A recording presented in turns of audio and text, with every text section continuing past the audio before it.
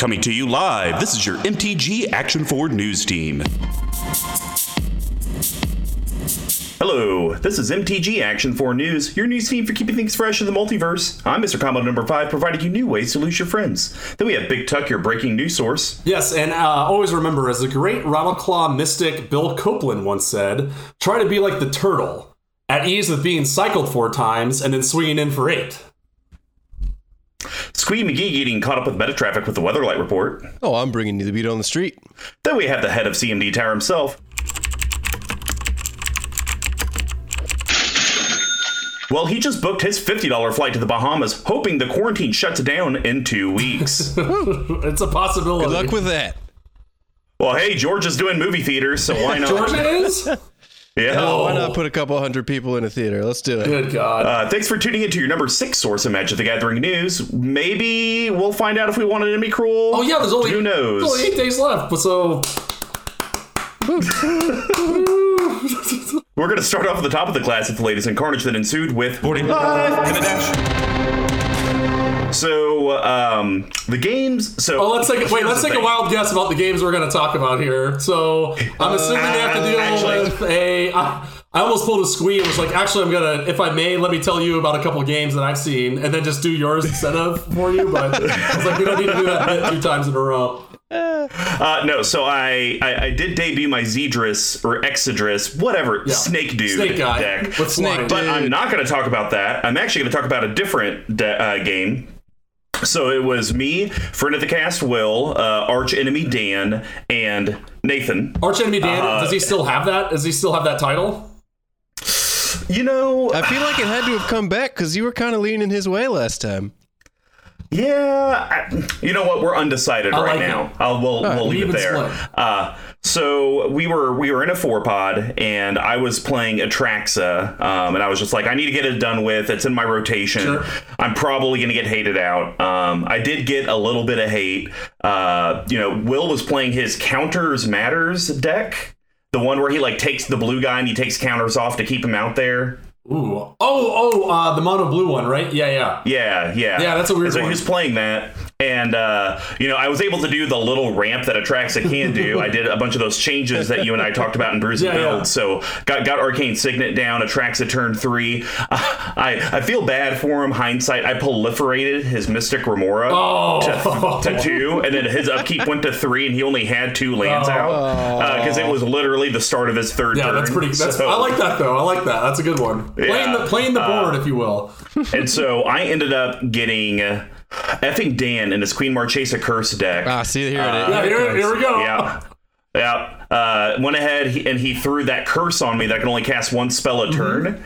And it's like, well, what good does it do for me to cast a Planeswalker if I can't protect it? Right. So I ended up becoming board wipe deck. Sure. Just did about every board wipe I could try to find in the deck to just stay alive. Nathan was playing his mono white Odric deck. And so, he was super scary and doing a lot of crazy stuff. But I ended up sneaking out the win.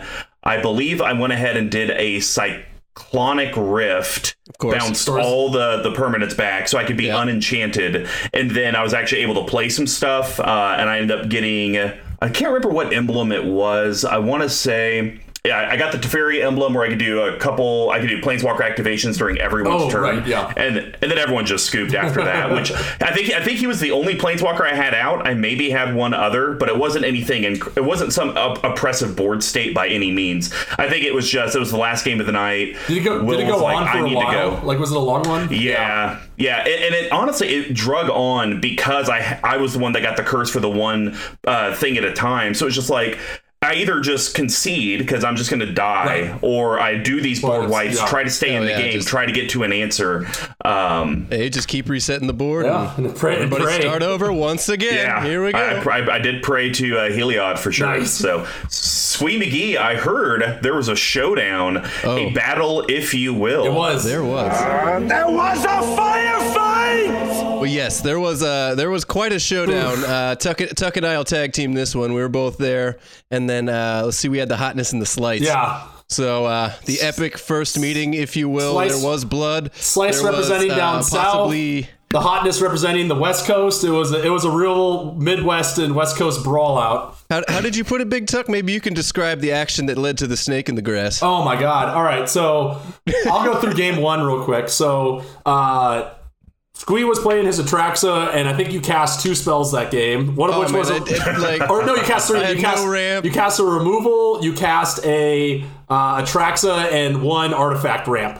I think that was That it, is right? correct. So yeah, it was awful. Yeah, and that artifact ramp came on like turn 6. That was a slow one for you. Who And then cares? I was playing Saskia, and I kept a really risky hand of 2 lands in a Sylvan Library, and I was like, I can go digging for it. Played the Sylvan Library. Top 3, not a land. Took all of them, and that kind of set the tone for the game. So that was brutal. And then Nick, the hotness, came out screaming with a General Rodhot deck. Oh my God, just hot as could be. All the bangers, like, got her out. I think turn 3 had 15 mana, kept getting tokens because Chuck the Slice was playing a Griswold deck, which I like a lot. Like, I think those decks are fun. I think it's a cool Gargari thing. So I was sitting on a card the entire game, and I was going to I was either going to try to prevent me from dying or prevent someone from winning. So Nick pretty much had the board on lockdown the turn after, and Chuck had been chipping away with some command damage. I was like, okay, here's the deal. I was at 3 life, I think, and I was like, if you play something that whenever a creature dies, then I'm going to just die immediately, because Griswold's going to give me a creature. I already have 2 on the board. So the game's over. So I was like, I will give you the game now, or I'll at least let you knock Nick out, and then we can finish this like gentlemen the turn after. And he was like, what are your terms? I was like, okay, we took care of the one thing that would have dinged me down for creatures dying. And I was like, just for the remainder of the game, you do not play a card that deals damage to me when a creature dies. And I will let you kill Nick right now. And he was like, I'll think about it. And I was like, I can't tell you why, because I'll give it away. I had a Naya Charm, so I was going to tap down all of Nick's creatures, and he could have swung in with commander damage to kill them. Literally plays a Dingus Staff, which is whenever a creature dies, hilarious, you get 2 damage, and then pass the turn. And then Nick killed him, and then just came around again. I died because Nick had a Perforos trigger, and that was it. So Chuck, I drew a card in hopes and dreams, and Chuck just completely sandbagged us by not taking the deal, even when he had no action. So you're on. Hey, he did admit afterwards. He admitted afterwards he made a mistake. He should have taken your deal. Anyways, that's what we've learned. If Big Tuck's politicking, maybe you should pay attention. It was a fool's errand. You know what, Chuck? It's okay. I have faith in the decision that you made, because too many times does Big Tuck politic, and then he ends up winning the game. I'm at 3 life with 3 lands? I don't think so. And Saskia, please. I was doing nothing. So that was game 1. Yeah. And then luckily that went fast enough that we were able to get into game 2, which I'll let Squee take away. Yeah, so game 2, I was getting a little fed up. Atraxa did nothing. I was like, well, I got to ramp sometime this year. I can't just... So you went Reese? Of course. Yeah. So the upgrades that have been put into Reese recently have turned into some pretty gross heater-filled things. It was pretty good. So I was running Reese. I think first turn I had Jiraga Tree Speaker, I had Llanowar Elves, and then second turn I had Marwyn Nature's Nurturer, or Marwyn the Nurturer, sorry. And I had enough mana to do whatever I want. Then I destroyed, I can't remember whose enchantment. I think it was the Hotness's enchantment. That's right. Yeah. Got a little revenge from game 1. Yes. He was like sitting there with this weirdo deck, and we were like, so we're just going to let you win this one too? I don't think so. No. So I destroyed that out. It was Aura Mutation, put a couple tokens on the board, kept ramping. Big Tuck, I can't remember. What were you playing? So both these games, I had to play the rule lawyer. I was playing Queen Marchesa and was just trying to stop someone from, I was like, okay, if I can stop one person from just going crazy, maybe these other 2 people will try to help me in some way, shape, or form. That didn't work either. So I was just playing like the schoolmaster that no one liked. Well, I will say second game, I was the target. True. The whole game. It was fine. I think I had a Chroma's Memorial out. Like 4th or 5th turn. He had that. He had Beastmaster's Ascension. Beastmaster's Ascension. How'd you guys survive? Because I kept dealing with I was the only person who was dealing with anything. I killed both of those and made us like last for another turn while I was just trying to do something. I think the succession of the order was I played Chroma's Memorial, got blown up. I played Anointed Procession, got blown up. Then I played Cathar's Crusade, got blown up. Then, what did I play after that? It was another token doubler. I can't remember which one I put out. You went from that into Illusionist Bracers. Oh, yeah. And then they killed that. And Illusionist Bracers, I put that out. And I put up over 800 Saproling tokens and wiped through the whole board. Yeah. I mean, I was very happy with my steadfastness. It was just like it's like you kill one thing, he's like, okay, fine, I'll do another one. However, we talked about, one thing that was pretty sweet was we talked about cutting it, I think, Vona's Hunger, which is like the Ascend sack things. So it did make him sack some 400 creatures or something like that. So that was kind of I did. That was kind of a Pyrrhic victory, but beyond that, it was rough. I created 800 tokens and had to sack 400, and I cried a little bit and then swung through. Yeah, and then just killed us. But anyways, that was the epic first showdown between the Hotness, the Slice, Tuck, and myself. Yeah, so I guess because of that showdown, now the Slice has reached out to Marketing Ross, friend of the cast, Will, and I want to say... I think wasn't it you? Well, oh yeah, me, duh. I was like, who's that fourth person? So I guess we're going to be doing our Saturday night potentially. There you go. Nice. A little Saturday rematch action. So question, because this is going to air after that, so Chuck, the Slice, won't be able to know what we're talking about. What kind of power level deck should I bring against Chuck? I don't really think... Does he actually play good decks? I think he does. I don't know. I think that that first deck just ramped out of and like Grim crazy town. If Nick hadn't exploded out of the gates with Grand Warlord Rada, I think it would have been a lot different. I think Chuck would have been definitely the biggest threat at the table, because he had like the Griswold where creature tokens were getting -1/-1, and he was just burning everyone. So that was solid. Yeah. And then he played Chuck was sitting really well. Yeah. There. And then he played the Raid Mother deck, and I think he was starting to get there. Like, he did some cool stuff with doubling tokens, but he like showed us his hand. He had just like harmonized twice. He had 5 lands in hand. So I feel like he didn't really get a good shake on that one either. So I would say like mid. I don't know, but like 7 to 8, something like that. Certainly not like the Beshes of the world. And the Dans of the world in terms of like insanity. So he definitely knows his.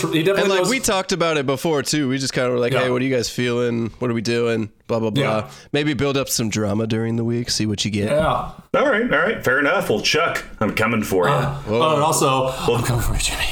I feel like he's been. It's been a while. I feel like he's been given a lot of leash in the last few weeks. So just he really has been off the hook here. I'll make sure that he knows I'm still looking for him. Well, guys, that's going to wrap up 40 Life at a Dash. Now to cover what's going on in your local multiverse, what's the Plane Chase?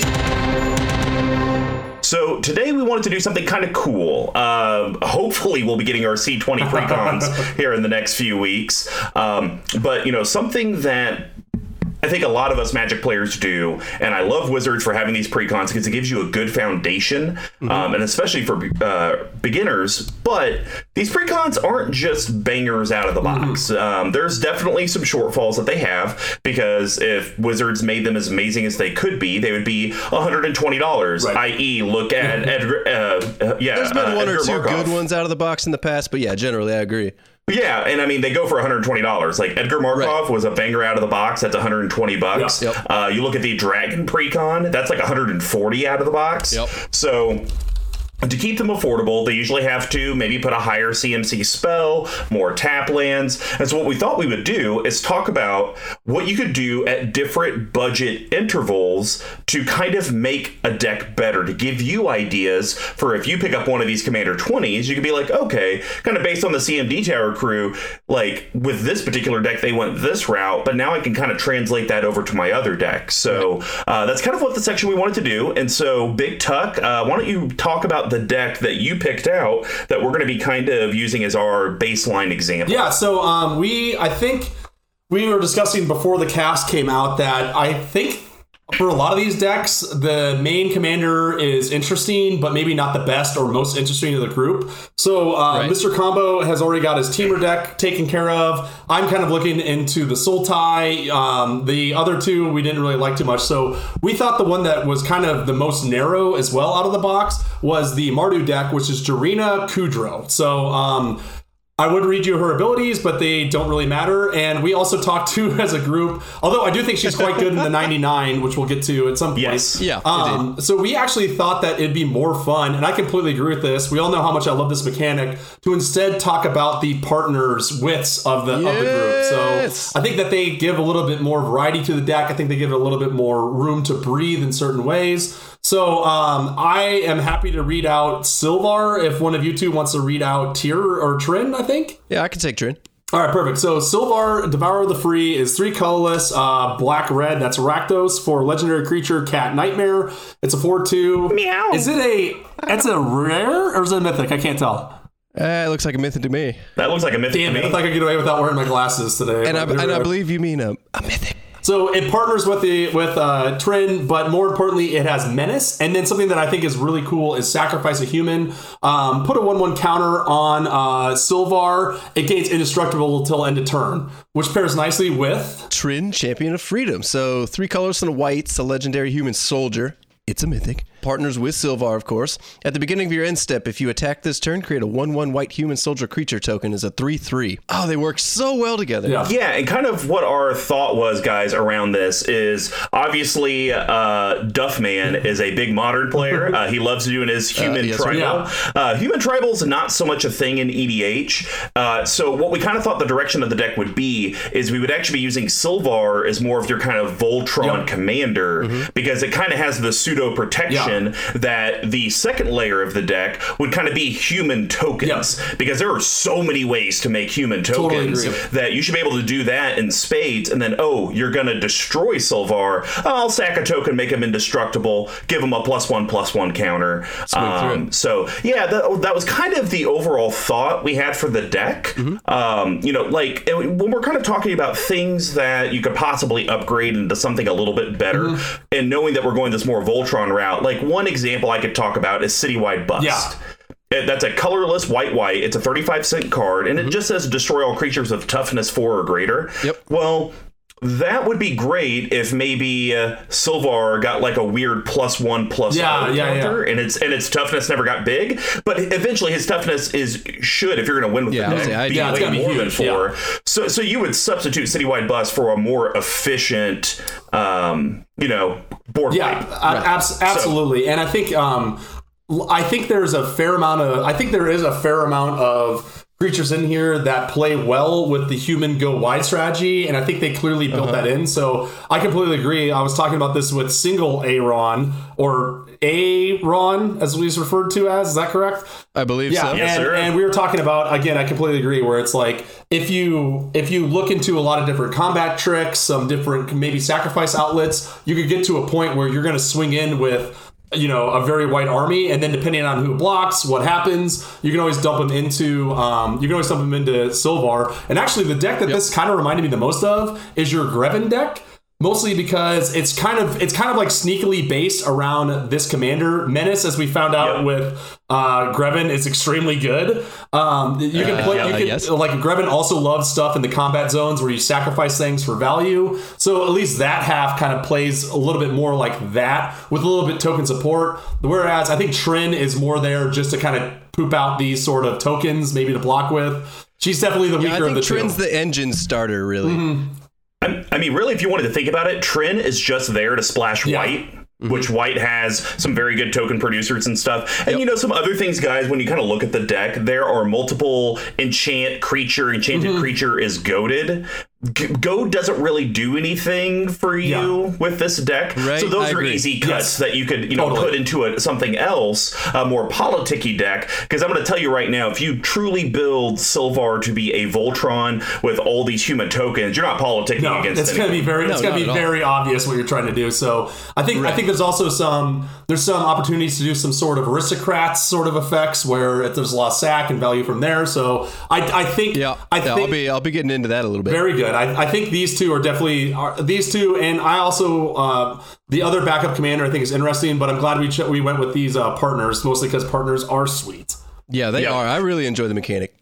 Awesome. So, in very CMD Tower fashion, we're going to have Squee McGee, your Weatherlight Report budget guy, doing an under $50 total upgrade. And this is we're doing it a little bit different. Obviously, I think it's Tomer from MTG Goldfish usually does like a $50 budget upgrade and a $100 budget upgrade. We're not doing some big deep dive. We're definitely not taking anyone's ideas. We're just kind of say, hey, these are some general cards we would add. Right. We're not even going to get into the cards to cut, because I honestly, in my opinion, we can't really make good recommendations on what to cut because we don't know what your meta is. Only you know what your meta is. And then the king of the guys that says, oh, I'm a budget player, but he's really not, as we see in Brews and Builds. How dare you? He's going to be doing an under $150 total upgrade. Some cards could mirror what Squee McGee picks. Ooh, not really sure. And then, of course, me, who doesn't believe in having a budget. I did put a restriction on myself, because if I went unlimited budget, it would be like a $3,000 upgrade. If you spend all the average rolls, all of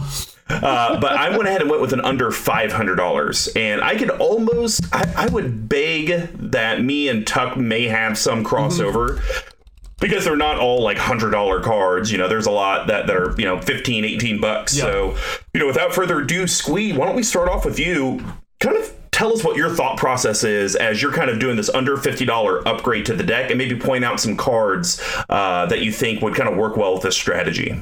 Yeah, so for under the $50 budget, you can really do a lot with this, and as Big Tuck alluded to there, so there's a lot of you maybe even be able to take the Blood Artist triggers and rename them the Bastion of Remembrance triggers now. Oh, yeah. This card is so good. So I first and foremost wanted to load it up with a couple of cards that whenever you sack a creature, you're going to gain life and people are going to lose life, or something along those lines. Okay. Because another way that you can win this game is to build up a board state wide enough, as some of the other cards support, and then sack out the whole board state and wipe everybody out at one time. That's fair. So with cards like Bastion of Remembrance, and I'll read it because it's new, but it fits in here so well, and you'll see where I'm going with this.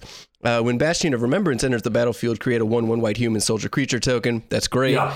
This is a black enchantment for 3. Whenever a creature you control dies, each opponent loses 1 life and you gain 1 life.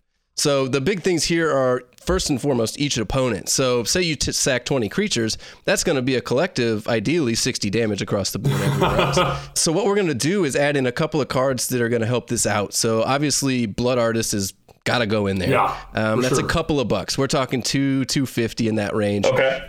Card's really well known. Whenever Blood Artist, another creature dies, target player loses 1 life and you gain 1 life. So this isn't each opponent, but this is going to support that type of mechanic where you can still pick off people with extra damage. And if you have all these on the board at the same time, obviously they're going to stack. The second one in the same one there is Cruel Celebrant, which also does, each opponent loses 1 life and you gain 1 life. It's a 1/2 for white-black. It's a vampire. And then the last one that I wanted to talk about is a little bit under the radar. As you know, I like Rage Thrower. 5 colorless and a red creature human shaman. When another creature dies, Rage Thrower deals 2 damage to target player. Wow. So I really like this one because it's 2 damage, which is a much bigger pip, and you can stack those a lot better.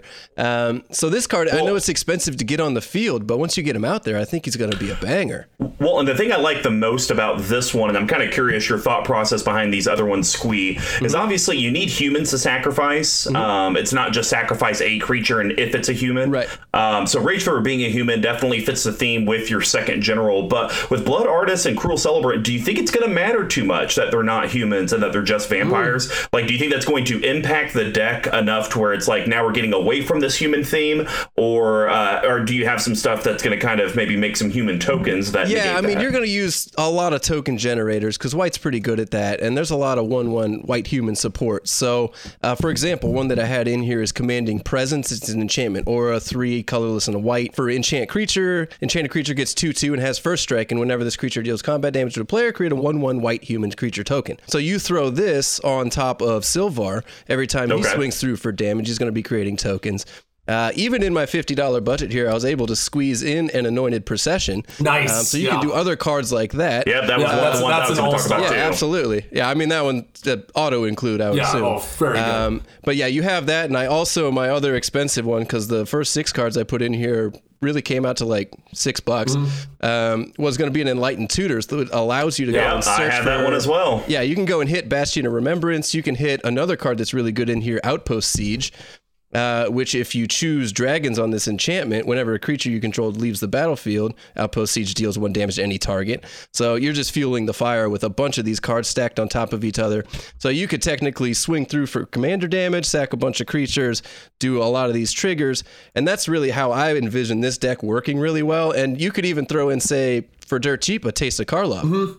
Use that to trigger off a Sylvar twice. So you're getting a lot of extra counters to beef him up too. So, I mean, that would be kind of my recommendations here. There was only one other card that I liked, and I wanted to talk about it because it helps with the ramp. Pitiless Plunder. Black. Whenever another creature you control dies, create a colorless creature artifact or treasure artifact token and sack it and get a mana. So that helps you ramp into your engine, play some of the bigger cards that are in red, some of those bigger cards in black too that you can have on the board as big beaters. But that's kind of the direction I would take this. And for under $50, even if you took out Anointed Procession and Enlightened Tutor, it's still going to be a good way to go about your deck. And you can add in a ton more flavor out there, just similar to these type of cards. Nice. Awesome. Yeah. So, in your opinion, Squee, if you kind of do those basic upgrades, that $50 upgrade package, how much better do you think that makes the deck? Do you think that's really going to make it night and day feel different than out of the box? Or do you think it's just going to maybe help smooth out some of the roughness and it's still going to feel a little green?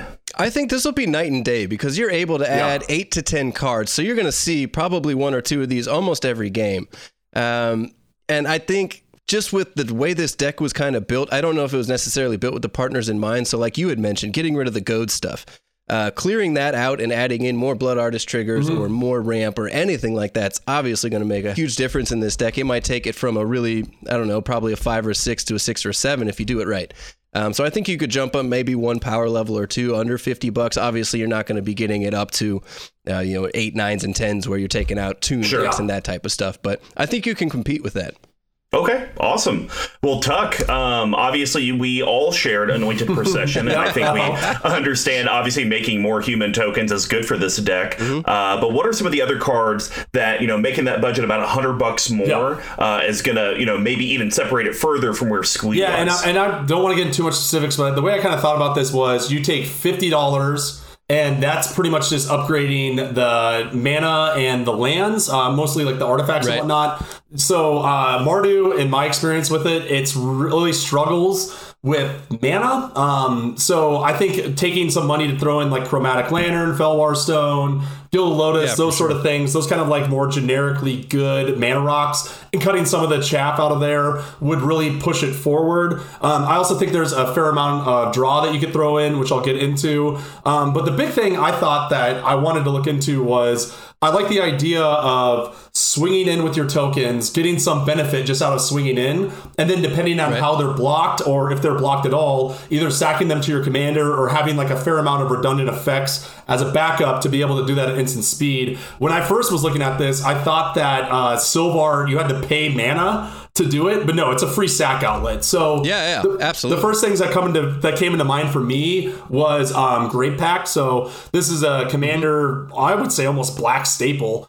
It's super good. So I think so, yeah. Colorless triple black, which is kind of tough in 3 colors. But again, if you have the Chromatic Lantern and whatnot, you can kind of play around that. So it's an enchantment that simply says whenever a creature you control dies, each other player sacrifices a creature. Again, you're going to have a bunch of different creatures out. And again, I really like living in the combat zone in this, having instant speed things to do depending on who blocks, depending on who doesn't. Maybe making people decide if they really want to double up on the menace or if they want to block things that go a little wide. This helps kind of dictate the flow of that. And speaking of dictate, I would also highly recommend picking up a copy of Dictate of Erebos, which is Great Pact's little brother, both in price and in, well, I guess it's not really in cost, but I actually like this one more personally. But anyway, yeah, me too. So 3 colors, black for an enchantment. It has flash, so again, you can leave your mana open because again, it doesn't cost anything to sacrifice.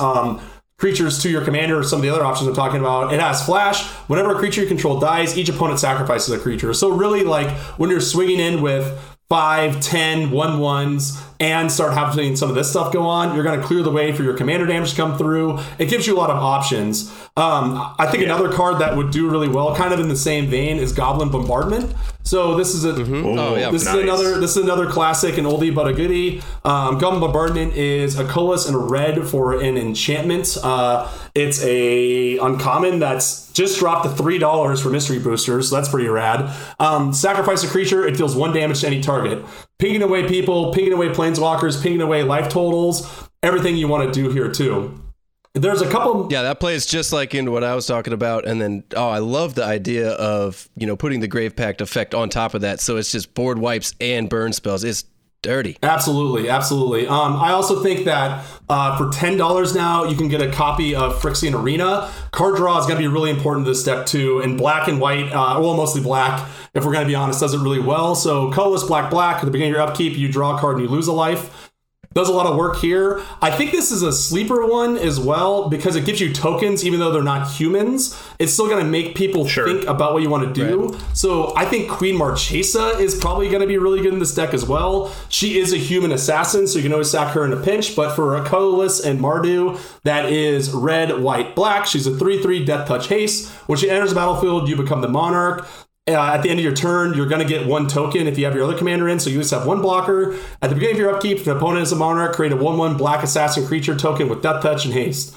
Again, going a little wide, I double checked this 3 times, and I could have sworn that it was a human assassin, but it's just a normal assassin, which is asinine, or else this card would be really, really good in it. So that's kind of the main things in terms of price. There's 2 cards that I think are really going to help with this sort of dealing in, swinging in, and dealing stuff. So one is Hellrider. So 2 colorless, red for a 3/3 devil with haste. Whenever a creature you control attacks, Hellrider deals 1 damage to the player or planeswalker it's attacking. So again, getting in the red zone, swinging in with a bunch of 1/1s, maybe 2/2s. Okay, fine. You're first going to lose life for that. Then you can sack them to Bombardment. You can sack them to these other things that when creatures leave the battlefield, they're dealing damage. And then we've talked about this card before, and I think it's good, and I think it does kind of what we're looking for in this deck too. So the last one I want to talk about real quick is another cheap budget one, Brutal Horde Chief. So 3 colorless and a red. Whenever a creature you control attacks, defending player loses 1 life and you gain 1 life. We've talked a lot of things about paying life in here. Getting that life back is great. And then it also has the activated ability of 3 colorless hybrid Boros. So that's hybrid red-white, hybrid red-white. Creatures your opponents control block this turn if able, and you choose how these creatures block. So I know you're going to say that both of these are not humans themselves. So what I would do with these is cut out some of the things where it's like, there's ones where it's like, whenever a human enters the battlefield, this creature gets +1/+1 or something along those lines that kind of like beef up a creature. I think that plays a little better with the commander. As opposed to in this where you really don't care about the humans on the field if they're not tokens or if they're not some sort of sacrifice fodder. It's really more important to like live in the combat zone, dictate how the combat zone works, and then figure out how you can start cheesing in more damage through that. No, I don't know. To me, this sounds like it's getting a little oppressive, and I kind of like it. Yeah, no, for sure. So, Big Duck, kind of the same question to you that I asked Squee. So, taking your $150 or less upgrade and throwing it into this deck, how dynamically different do you think this deck will then perform? Do you think, obviously Squee was already night and day, or do you think this makes it from a pre-con into something that you can feel comfortable sitting at your LGS and I can hang with people?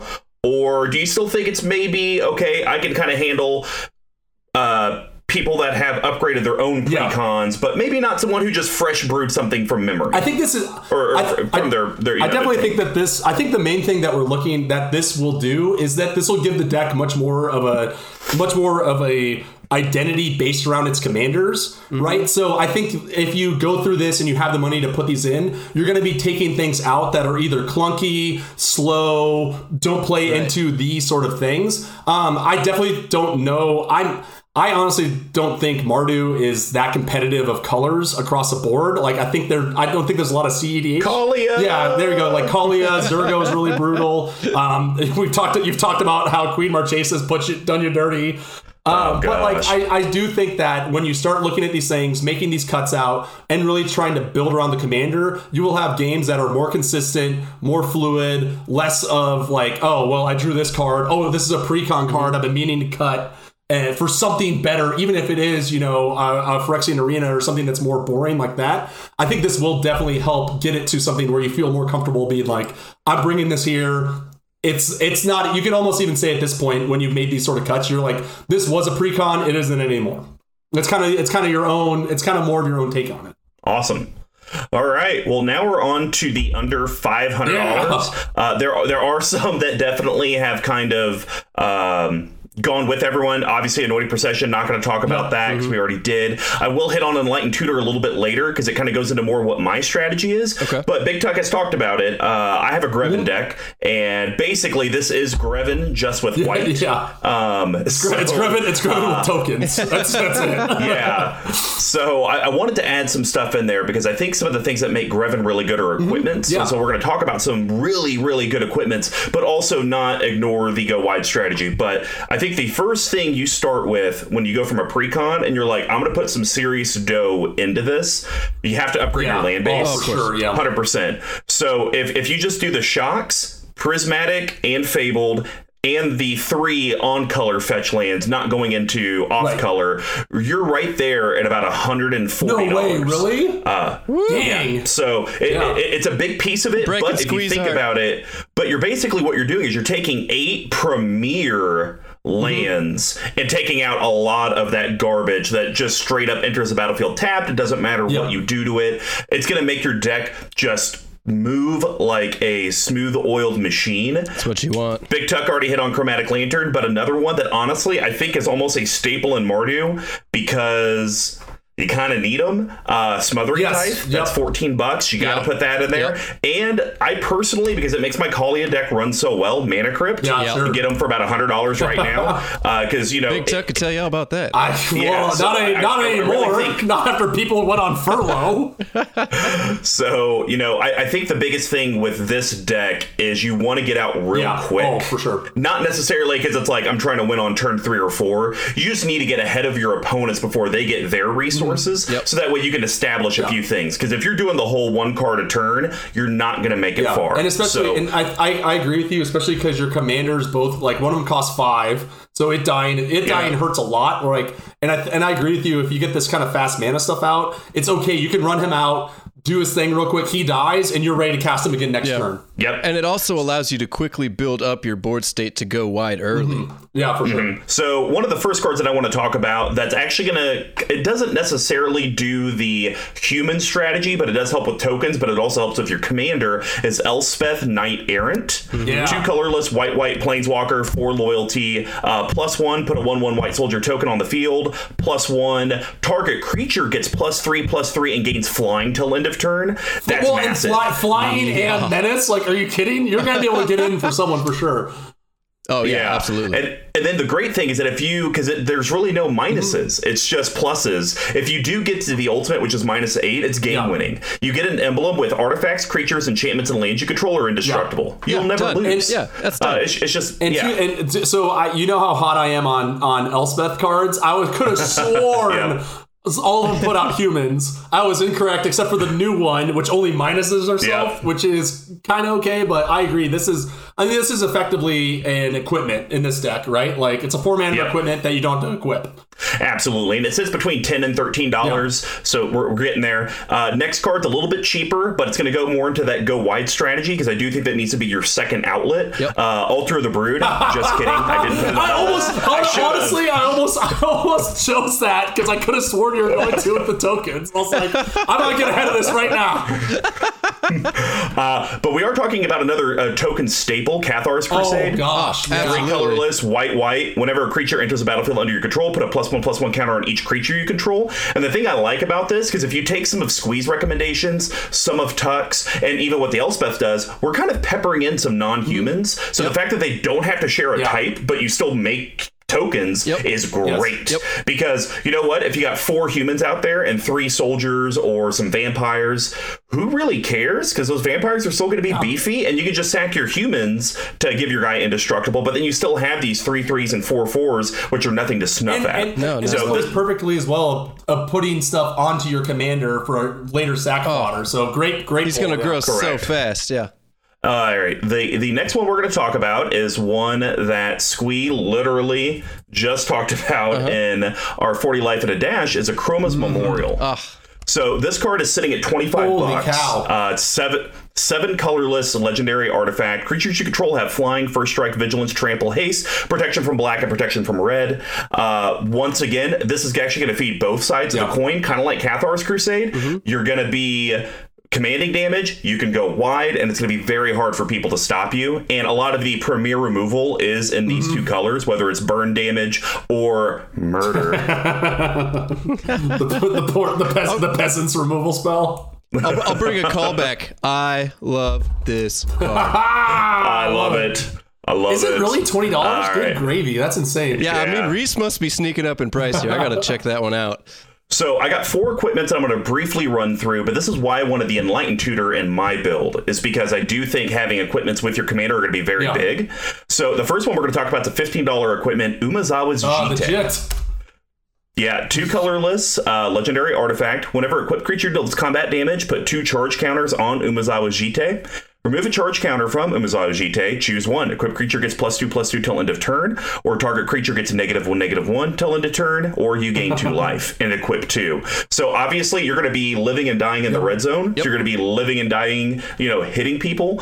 And there are a lot of colors, or a lot of cards in these colors, Mardu, that give double strike. So a lot of times on one attack you'll get your 2 things, and then you can just start taking them off, adding them on. You're going to be killing people real quick. Yeah, Jitte is awesome. Yeah, that's really good.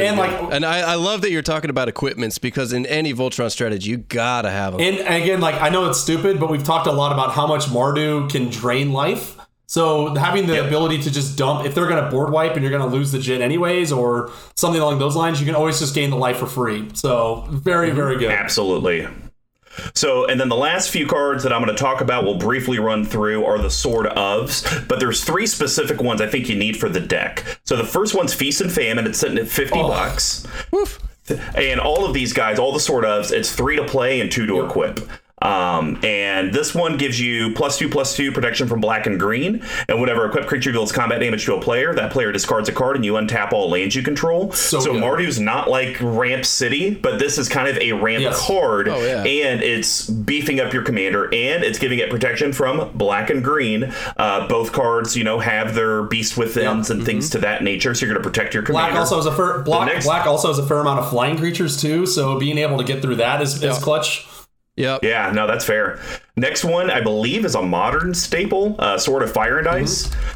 So this is +2/+2, and quick creature has protection from red and blue. And the reason I liked this one is whenever it deals the damage, you get to deal 2 damage to target creature or player, and you draw a card. Big Tuck mentioned it. You need card draw in this deck. So this is, once again, getting your Voltron through. You're drawing a card, and maybe that extra 2 is what you need to knock someone out, or take out a weird creature that maybe you couldn't force to block, or something to that nature. And also the protection from blue and EDH is huge, because how many blue decks or something running a splash of blue do you see? Yeah, lots. So it allows him to swing through. It allows him to avoid a ton of just targeted effects. It's really, really good. Yeah, and then the last one is, because white is also a premier color, we're going to do a light and shadow in here. So this is $35. It gets +2/+2 protection from white and black. And the reason I liked this one is because you gain 3 life, like Big Tuck talked about. You may need to get a little bit of life, but here's a cool one. You get to return up to 1 target creature card from your graveyard to your hand.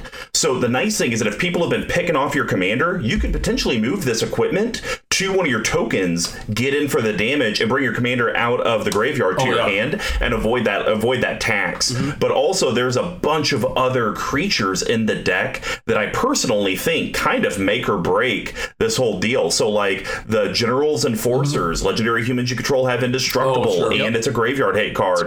That's a great one. You can bring back a Magus of the Wheel. Maybe I need a wheel again, get something different. There's a lot of good utility creatures that really help feed the deck. So I wanted to say that my total came to $499. Wow, look at you. But, that is 20 cards, and I'll tell you this.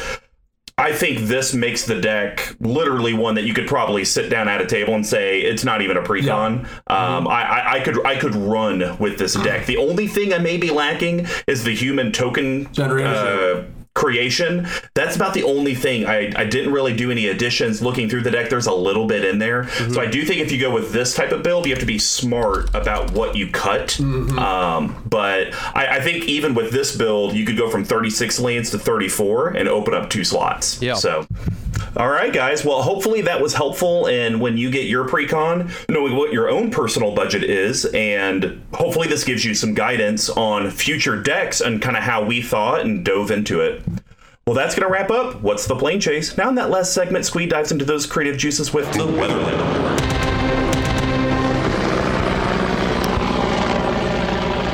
Welcome back to the Weatherlight Report, coming to you live from Weatherlight Chopper 4. I'm Squee McGee, so today we're going Gruul, everybody's favorite combo, I'm sure. Pop the confetti. So we're talking Ulashed the Hate Seed.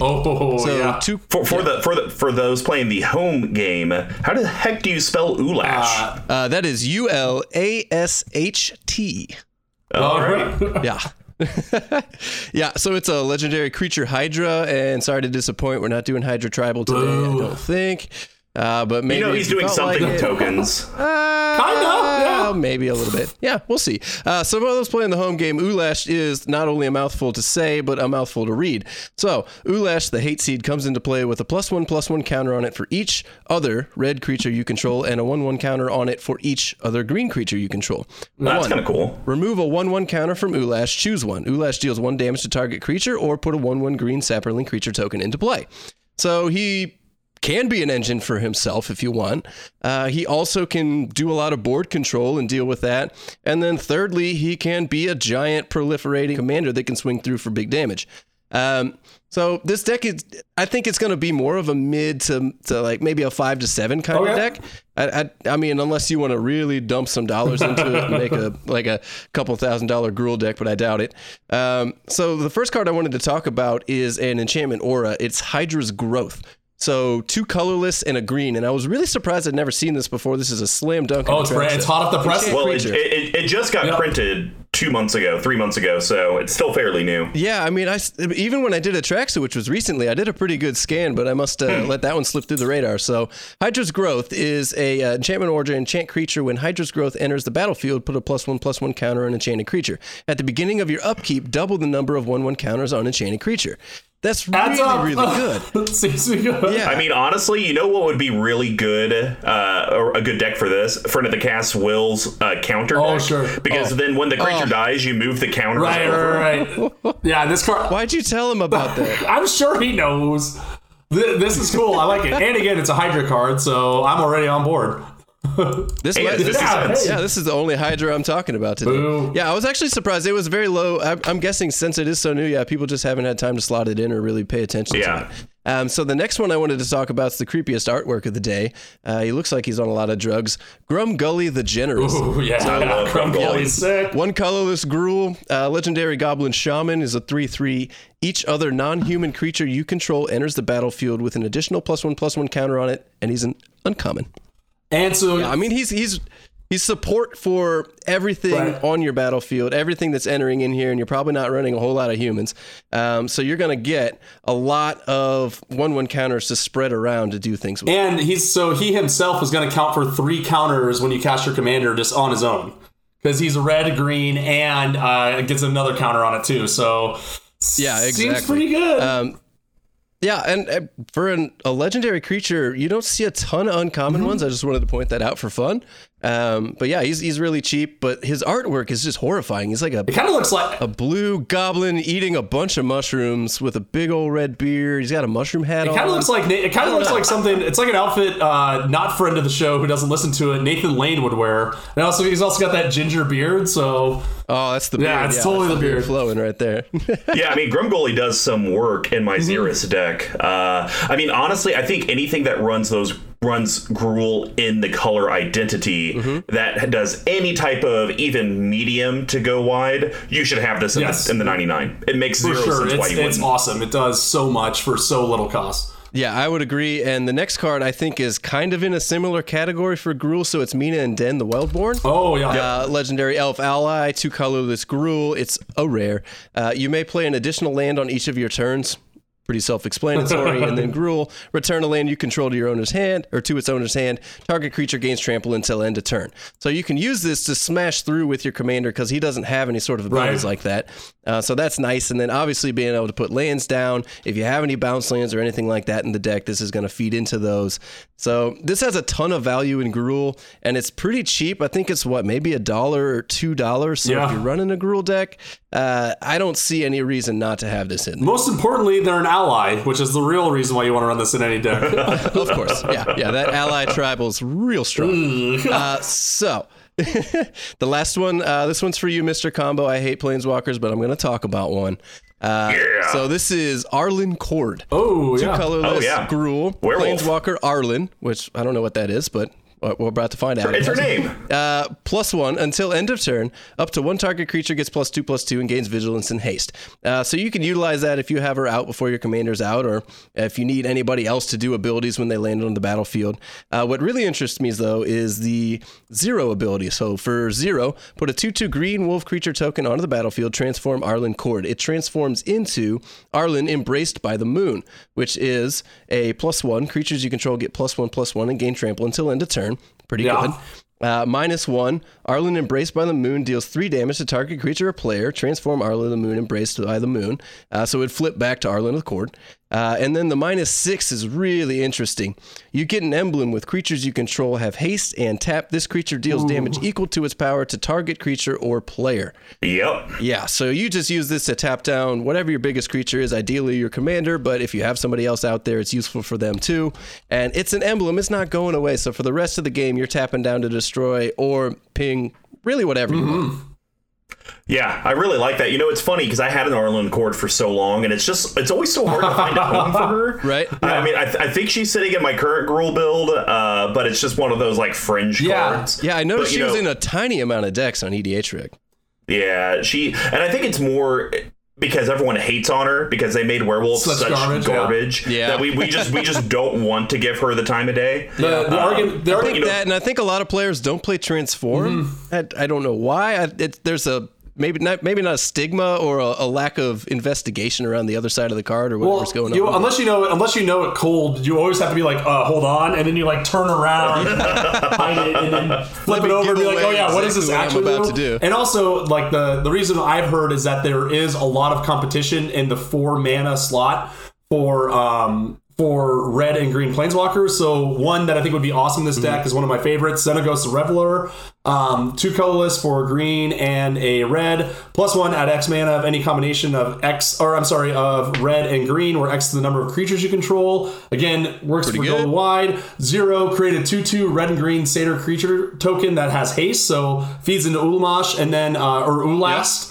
Ulamash? Is that like some weird Eldrazi? You're welcome. That one's free. Wizards. -6, exile the top 7 cards of your library. You may put any number of creatures or lands from among them on the battlefield. Probably not super relevant, but getting the mana, getting the creature out, that'll feed into the hate seed.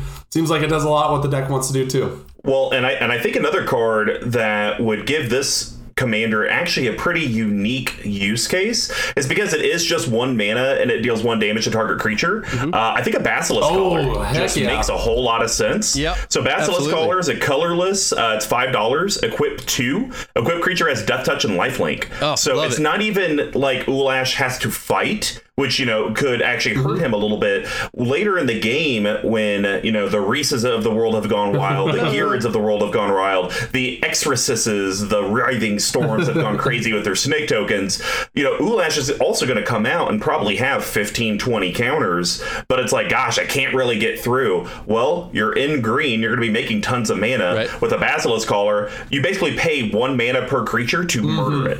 and that's just amazing. Yeah, that's really, really good. There's a lot of ways you can go with this. I mean, you can play with the counters, you can play with go wide, you can play with kind of a mild burn theme. He has a lot of different uses that you can do with it, and I think it would be just an interesting kind of mid-level deck to run. Yeah, I don't. You're not going to go to your LGS and just smack face against everybody out there, but I think it would be an interesting deck that people haven't seen to come to the table with that you'd have fun playing. Yeah, I agree. With that, I'm going to kick it back to the Action 4 News Desk with Mr. Combo and Big Tuck. Thank you for staying with us, and as always, remember the great giveaways from CMD Tower and Level 1 Game Shop by retweeting, subscribing, following, liking, sharing, and placing orders through level1gameshop.com. And we did want to make an announcement. This Friday, we will be debuting and moving forward with Brews and Bills. It will be on your podcast platform, but also we will be going to YouTube. It won't necessarily be us talking, It won't necessarily be us on video, but, we will have images of the cards, and hopefully, it'll make it for all the stay-at-home listeners a little bit more interactive experience. Yep. So go check it out. Also, another way to support your news team is head over to our Patreon, patreon.com/CMD Tower. With reward tiers for all the budgets, there's a way that you, the collective, can help me get pants. You can stay in touch with your MTG Action 4 news team by following us on Twitter, Facebook, and our website, yes! We've been begging. We're begging for it. You can communicate directly with your team at CMD Tower, at Mr. Combo number 5, all spelled out except for the 5, at Dear Squee, at Big Tuck Tweeting. From your MTG Action 4 news team, good morning, good afternoon, good evening, and good beak.